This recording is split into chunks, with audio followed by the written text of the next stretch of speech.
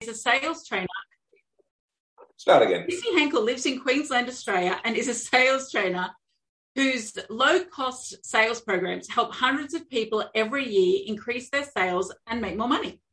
Misty speaks to business groups each week on the topic of closing sales and overcoming sales anxiety, and is available to speak at corporate events from $2,000. She is well known all over the world for simplifying the sales process, and her 2 sales books, which can be purchased directly from her, follow simple strategies to close sales on any product or service. And just like Ryan Reynolds, Misty is easily found on Google. Oh, just like Ryan Reynolds. That's me. So Google Ryan Reynolds and see what comes up, then Google me and see what comes up. They're both very high up the top.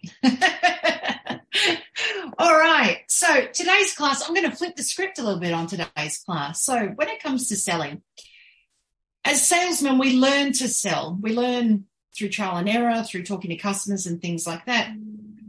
Another way to learn to sell is to be the customer.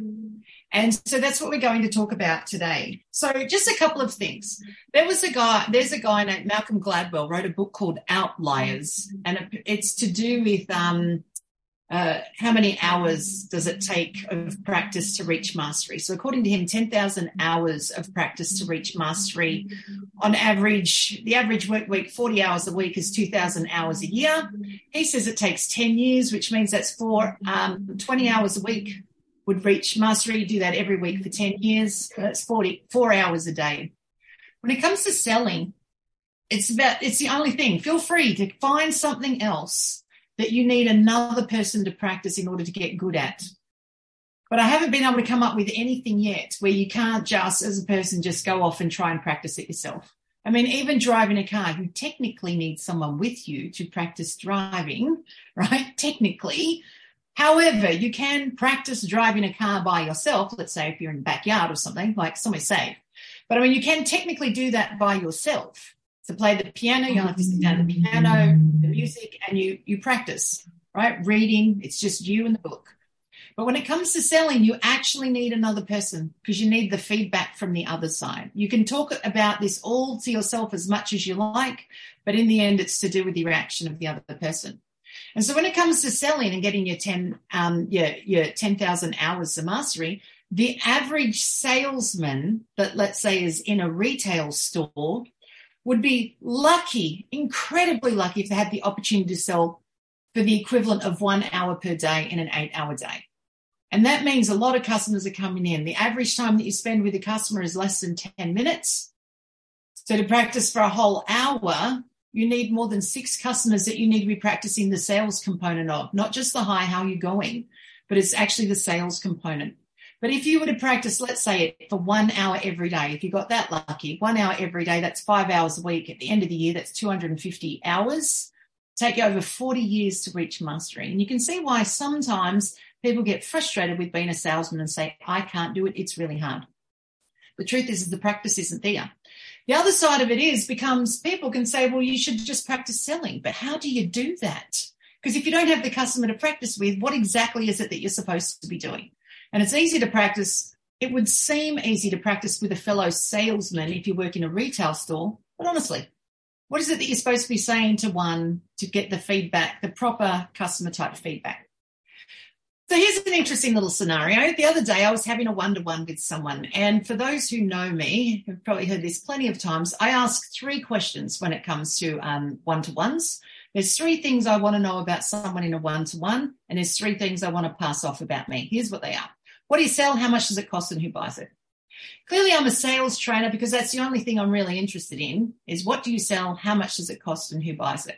So I asked this person, so answer these 3 things for me. So he tells me what he sells in a quite roundabout way, and he gets to the type of person that buys it in a roundabout way. And I said, so how much does that cost? And I think it was something to do with, it was not necessarily a mastermind group, but it sounded similar to that. He said it wasn't a mastermind group, but it sounded similar. So let's pretend it was a mastermind group. And I said, so how much does that cost? Here's what he said to me. You know, I can't tell you that. I said, why not? And he said, because you're not ready to hear the answer. Oh, look at the looks on your faces. And that's how you practice being a customer, so that you understand what it's like when we salesmen refuse to say a price. The truth is, when a customer is saying to you, how much is it? They literally are just curious, how much is it, right? Or they're like, well, I got money in my account and I'm ready to go right now. I need to know how much it is so I can buy it. Or I need the information so I can tell my sister because she really needs to buy it, and I'm just going to tell her. Or I need the information to tell my mum. I'm telling her she's getting it for my sister. Someone's paying for it, right? And so we as customers actually can handle any price that comes our way because we already have it planned in our head. Sometimes the price is more than what we want it to be, or it might be just different to what we think. But as customers, we can actually handle it. So I thought we might just go around and ask a couple of questions. What are some lines that you have heard a salesman say to you under their refusal to give you a price when asked?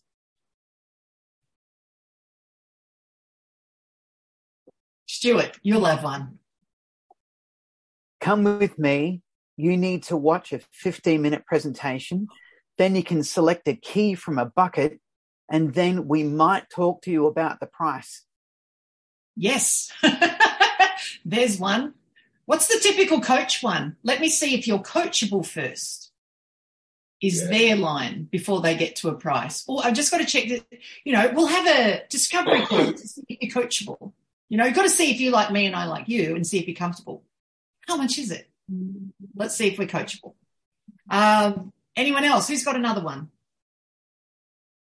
I had one. I was shopping for a vacuum cleaner of all things with my husband, and we were in, this is a long time ago, and we were in Harvey Norman, and they the sales guy actually, when I asked how much it was, he actually turned his back on me and spoke to my husband for the rest of the time that we were there. So I just walked away, and Ken said something along the lines of, I think you've just lost the sale because she's the one with the money. Yeah, nice one.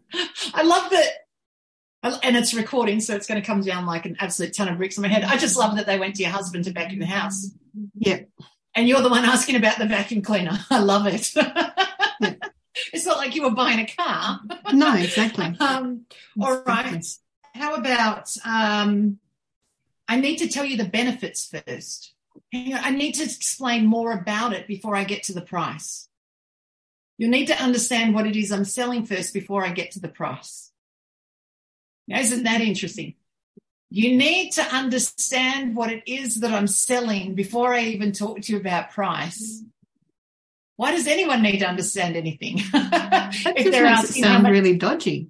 Or makes them think that the customer doesn't actually know what they're looking at in the first place.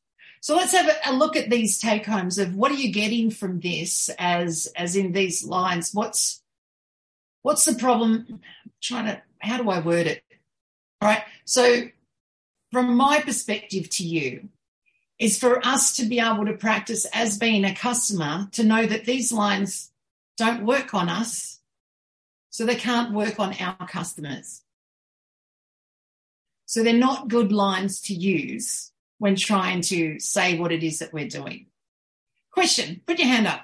Who here needs to have a product or service explained to them before they're told the price?